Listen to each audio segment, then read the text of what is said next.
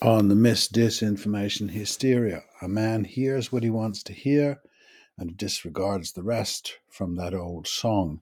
A woman told me yesterday, after saying there were no grounds for comparing the 2003 Iraq war to the one in Ukraine, that the Iraq invasion was a minor event and over in a day or two.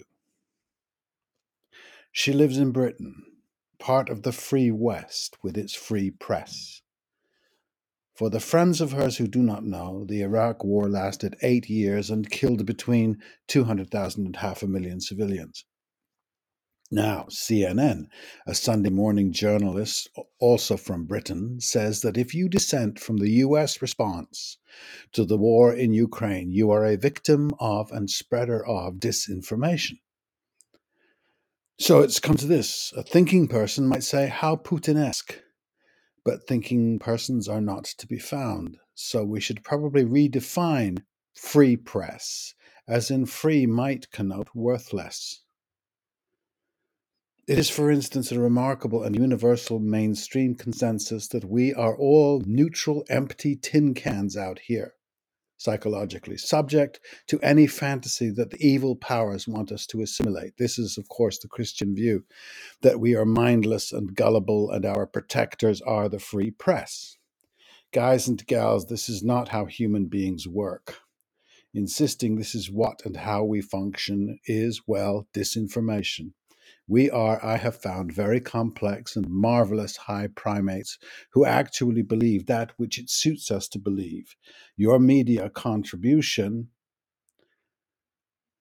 tell the truth, is to ensure the highest advertising exposure by expressing with dander the lies and myths your audience seems to need to get out of bed every day.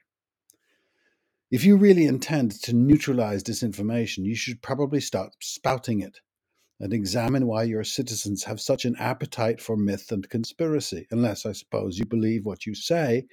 If you do, you're innocent and really stupid. Your consensus or groupthink, applied to the endlessly various and different cultural or individual responses to the days of our lives, leads to the most extraordinary brainwashings of history. We choose what to believe irrationally. Americans are trained to believe that their country and its foreign policy is always right. Moral clarity, two words that caught fire last Sunday, repeated by talking heads from different networks without a demur. Nobody pointing out that clarity is a theocratic fascist necessity and fantasy. You promote this story because watchers at home will say, aren't we good? The rub is that they need the myth. If you didn't espouse this lie, you wouldn't have a job.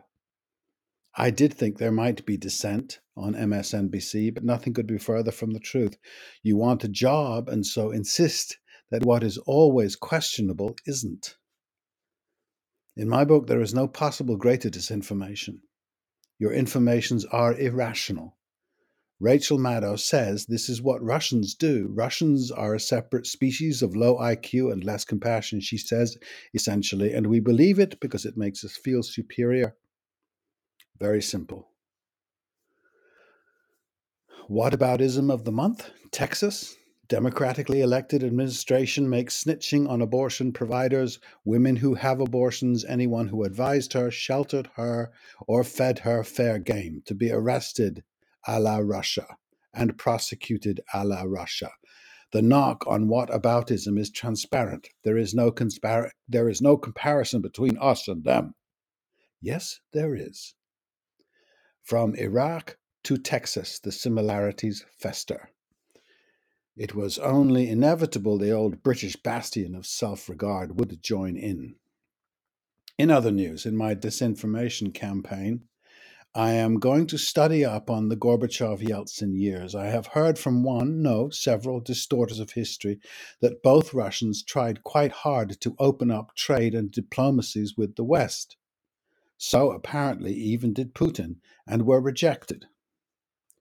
I'm going to study, I don't know yet, but I do remember Castro tried to get the US to buy Cuban sugar after the revolution took Havana. The US refused. A sort of world order of sanctions became the real power behind US power. Good thing, too, since her military prowess has proved, like Russia's rumor, much exaggerated. If this Western power of no was exerted, I wonder why. Do we need an enemy that much?